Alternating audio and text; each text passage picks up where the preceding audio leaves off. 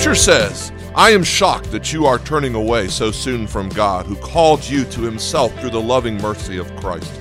You are following a different way that pretends to be the good news, but it is not the good news at all.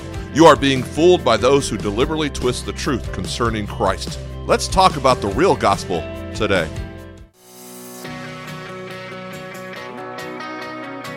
Life has its ups and downs. Life can be fun. Life is sometimes hectic. And life is full of choices. Welcome to Venture, the podcast that brings the biblical truth to the ventures that we face in this world and live in today. Hey everybody, welcome back to Venture Podcast. I'm your host, Dan Wills, lead pastor at Chandler Acres Church in Bellevue, Nebraska. And as always, so thankful that you have joined us, that you've downloaded this podcast today. We believe that you are listening for a reason and a purpose, and God has placed you where you are for that reason and purpose. And we are praying that God will reveal that reason and purpose for you today, if not very soon. All right? Hey, again, we want to thank you for joining us. Today is a special guest that I've brought aboard. I mentioned this last week. It's actually a recording from this past Sunday.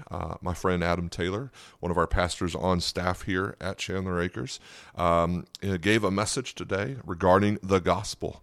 And so we want you to enjoy, sit back and listen to his message today. My name is Adam. Many of you guys see me up here with a guitar, and I'm very honored to have the opportunity to stand before you today in a different venue. This morning, the Lord has given me a word to bring to you guys, and there it is. I heard many people say, "Oh, Dan's really cool. He's got some visual aids." So this is my visual aid this morning. I hope you enjoy it. It's the best I could do. One thing I want to talk about is a word. Just a word this morning. That's all the Lord has really given me to talk about. And words are amazing things. From the moment we're born, we are almost bombarded with words. As we grow, we are encouraged to speak words. We all go to school so we can learn how to correctly say words, write words, and put words together. Many of us in this room have used words on numerous occasions, have you not? But have you ever thought what a word is? If you go to the Webster Dictionary, it's really interesting. They define a word as a single, distinct, meaningful element of speech or writing. See that that is used sometimes alone or with others. There you go. Make sure you're listening. To form a sentence that is typically shown with a space on either side or print. That is the definition of a word. But have you ever thought about word, or more importantly, words?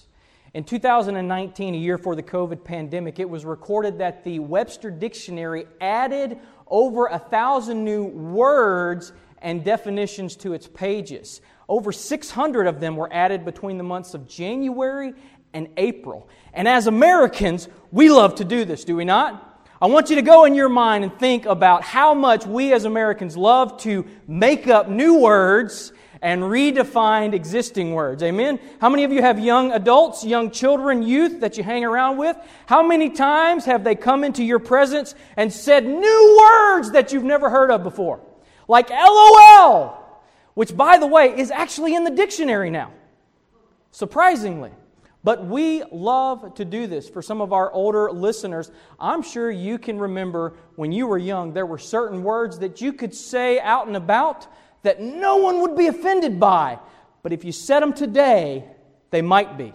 In the same respects, there are certain words that you guys probably remember when you were young that if you said would be offensive, and if you said them today, nobody would have the slightest clue what you were speaking about. Amen?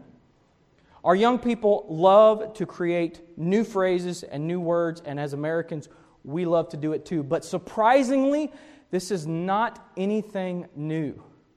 And this morning, the Lord has given me a word to bring to you that since it was given, we have been trying to redefine it. If you have your Bibles, we are going to be using the book of Galatians as our springboard today. However, this is not the only portion of Scripture that teaches us about this word or shows us this word. But we are going to be looking at the term gospel this morning. And I don't know if you're online, I don't want you to type anything in the message. If you're in person, I don't want you to say anything out loud, but I want you to ask yourself the question and answer it to your mind. If I were to ask you right now, can you define what the gospel is? What would your answer be? You've heard that word. It's been said in churches. It's been preached. It's been written down. But how do you define it? We're going to look at that this morning. That will be our focal point. But to jump off with, we're going to dive into the book of Galatians where Paul addresses this very topic. And in chapter 1, verses 6 through 10, Paul begins his letter by saying the following. I am astonished that you so quickly deserted the one who called you to live in the grace of Christ Jesus and have turned to a different gospel, which is really no gospel at all. Evidently, some people are throwing you into confusion and they are trying to pervert the gospel of Christ. But even if an angel from heaven should preach a gospel other than the one we preach to you, let them be under God's curse. As we have already said, so now I say again, if anyone is preaching to you a gospel other than what you accepted, let them be under God's curse. And I am now not trying to win the approval of man or of God. Or am I trying to please people? If I were still trying to please people, would I not be Christ's servant any longer? Amen. What's going on right now at this time is Paul is writing a letter to the churches in Galatia. Now, the churches in Galatia, there's actually more than one, historians tell us. So Paul has heard of something that's kind of disturbing him.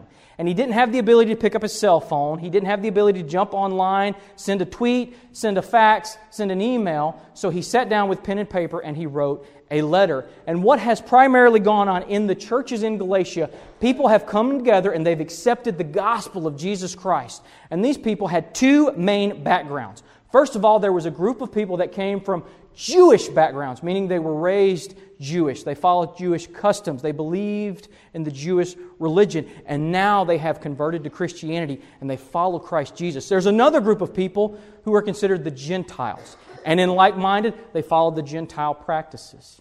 For those of you who are a little confused about these two groups of people, the Jewish people are people that primarily followed the teachings given to us in the Old Testament. The Gentiles were everybody else. So hopefully that clears up those two groups. And Paul has gotten word that there has been a group of people in the churches of Galatia who have gone around and they've been teaching a different gospel, which is actually no gospel at all. And what they've been teaching, in part, is you've accepted Jesus Christ. You've accepted the death of Jesus on the cross and the salvation that comes with that. That's great. But in addition to that, you need to follow the law. And Paul writes in the church of Galatia, he says, wait a minute, I've been hearing that you guys are teaching something different, and I'm writing this letter to reset and correct things. And Paul goes to break it down. If you continue in chapter 1 and chapter 2 of Galatia, Paul writes and he says, I want you guys to remember who I am. He almost gives us his testimony. And he says, I was called by God to preach the gospel to the Gentiles. You may remember, I was walking down the road and God struck me. And He called me to preach to the Gentiles. But I didn't immediately go. Paul says, I went and I studied for 3 years. And then I went and I presented myself to Peter. You guys know Peter. He's one of the great patriarchs. And I met with Peter to make sure that my calling was sincere. And then I went out and I preached the gospel. I met with other patriarchs of the faith. Paul is writing and he's saying, remember who I am. I am not just writing words on a paper that mean nothing. I have put the work in. And I am reminding you that we brought the gospel to you. Do not forget the gospel. And this morning, as in the days that Paul put pen to paper, there are some that forget what the gospel is. But what is the gospel? You've asked yourself that question this morning and you've answered it. I want to start out by giving you just a very brief, simple definition. You can expound on it later on, but I want to start out by saying what the gospel is not. I personally came to faith in Jesus Christ when I was roughly 16 years old. I did grow up in a Christian home, but we didn't always go to church when I was younger. But at a teenager level, I did come to faith in Christ, and I've continued that since then. Most of my learning was in college, and I did understand the term gospel here. And in the years, I've heard many things that the gospel is, and you might have heard some of these as well. One thing that I've heard the gospel is, which I will apologize to you is wrong, is I've heard people say, let me tell you the gospel, which is how I came to know Christ. And if that by chance is how you define the gospel, I want to apologize to you. That is not the gospel. A better word is testimony.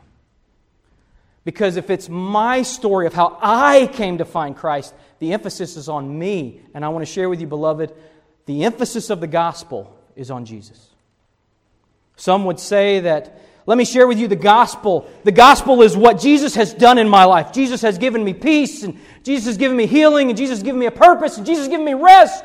Beloved, I want to share with you, sadly, that is not the gospel. Because the gospel is about Jesus. Some would share with you that the gospel is about God's plan for my life. That God has a purpose for me. Beloved, sadly, that is true. And while the gospel directly affects you, and while the gospel is for you, you are not the center point of the gospel. The gospel is Jesus. A lot of times, to use an illustration, the gospel is one of those duct tape words. Anybody know what a duct tape word is? Now, this is my daughter's duct tape. I know you're looking at it and going, that's not a roll of duct tape. This is my daughter's. I'm more of a standard gray fellow myself. But my daughter, being a cute little girl, she likes color. So this is her. But I brought it mainly so I can make that sound. Ooh, sounds like something's getting fixed, doesn't it? Mm-hmm. Duct tape is one of the most amazing things in the world today. We use duct tape for everything, right? Like, you got a flat tire outside? Don't worry. I got you fixed up. We'll get it in 5 minutes, Car door fell off? I can fix that too. Roll of duct tape. I'm sure you've even seen those pictures. There's a wing loose on the airplane. Don't worry, John's got some duct tape. We'll get this sucker off the ground. A lot of times the gospel is a duct tape word. We can do anything with it. It can mean whatever I want it to mean, and it'll fit just like it's supposed to, and it'll be fixed up. Sometimes words don't necessarily need to be fixed with duct tape. Amen? The term gospel is one that we have defined in many different ways. And I want to give you a simple definition of it today. The best one that I have is actually from the Scripture. We're going to put it up on the overhead. 1 Corinthians chapter 2, verse 2. 1 Corinthians chapter 2, verse 2. Paul writes to the church at Corinth, and he says, "For I am determined not to know anything among you except Jesus Christ and Him crucified." The gospel is used some 90 times in the New Testament Scripture. It comes from the Greek word, hopefully I'm not going to butcher it, elangelion. Let me know if I said that wrong, somebody. You can type it online and go, oh, you're terrible at saying Greek words. That's right, because I don't speak that. Elangelion. It's up there. It's where we get the word evangelize from. And it literally means good news. The gospel literally translates into good news.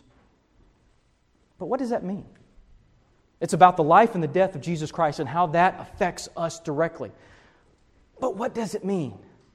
The problem with good news is good news doesn't make a lot of sense unless you know what the bad news is, right? I'll give you an example. Many years ago, I met a beautiful young lady, and I decided that I wanted to get married to her. All right? Some of you have met her. Her name is Melanie. She's very sweet. I went to the jewelry store, and I picked out an engagement ring. Some of you might have done this. And as I'm talking with the person who's selling the engagement ring, I said, ooh, let me see that one right there. And before he grabbed the ring, he grabbed this black cloth and threw the black cloth out there, and then he put the ring on top of it. And under those lights and against that black cloth, the contrast was very apparent. Sometimes to understand something, we need a little contrast, right? We need to compare it to something. And that is exactly what Paul does. Paul writes in the churches of Galatia in chapters 3 and 4, and he says, let me remind you what we preached. Let me remind you the gospel message that we gave you guys when we first came there. And you can turn there this week and look at it yourself. Paul writes and he says, think about the law. God gave us the law, and the law was good, but all the law was a measuring stick to bring us to Christ. It was like our school teacher to get us ready for Jesus. And that often is what the law is. Not too long ago, I was sitting with some youth in a car, and I was asked that very question. Man, it's really weird. Why did God give us the 10 Commandments if He was just going to come along and have Jesus lay down His life for all of us? And the answer is simple. God gave us the 10 Commandments as a contrast. I'm going to give you an example this morning that I would expect many of you have heard, but it's the best way to get this point across that I am familiar with. And often it's called the good person test. Again, if you're online or here, don't answer out loud, but answer in your mind. I want to ask you a few questions, though, just to kind of get the point across. Do you consider yourself to be a good person? Many people would say yes. Great. Let's test that. Have you ever told a lie? Most of you would be honest and go, yes. Some of you would be unhonest and go, no. Amen? What do you call someone who tells a lie? A liar. Pastor Adam, have you ever told a lie? Yes! Many times! And I don't say that proudly, but I want you to know that it happens. Have you ever stolen anything? It could be something from the grocery store, the convenience store, the gas station. You could go in the bank, get the pen, sign the name on your check, put the pen in your pocket, walk out. Whoops! God is not impressed with the quality of the thing you stole, just that you stole something. Have you ever done that? I again will confess, yes. I've stolen things, both intentionally and unintentionally. What do you call someone who steals? A thief. The third one, and the one we'll stop at, the Bible tells us that man should not commit adultery, and Jesus teaches us in the Gospel of Matthew that if someone looks so much with lust in their heart, they've already committed adultery in their heart. Have you ever done that? I will admit that I have. So we go before the throne of God. We're in a courtroom situation, and we're judged by the 10 Commandments. And by our own admission, we've confessed that we are lying, thieving, adulterer at heart, which is only 3 out of the 10 Commandments. God, being a righteous judge, stands before us with gavel in hand. How does God judge? Guilty. Some would say, no, not my God. My God wouldn't do that.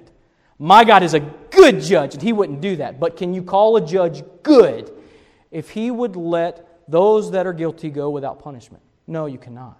Many of us have seen judge room examples on TV, Judge Judy, Law and Order, and we know that a good judge will follow the law and give righteous judgment based on that. So God, being a good judge, would look at us and go, guilty. And as the hammer falls, the gospel comes into play for those who believe in Jesus. And as the sentence is carried out, Jesus comes in and takes our place. While the punishment is being dealt out because we have transgressed and broken the law, Jesus steps on the scene. And that, beloved, is the gospel.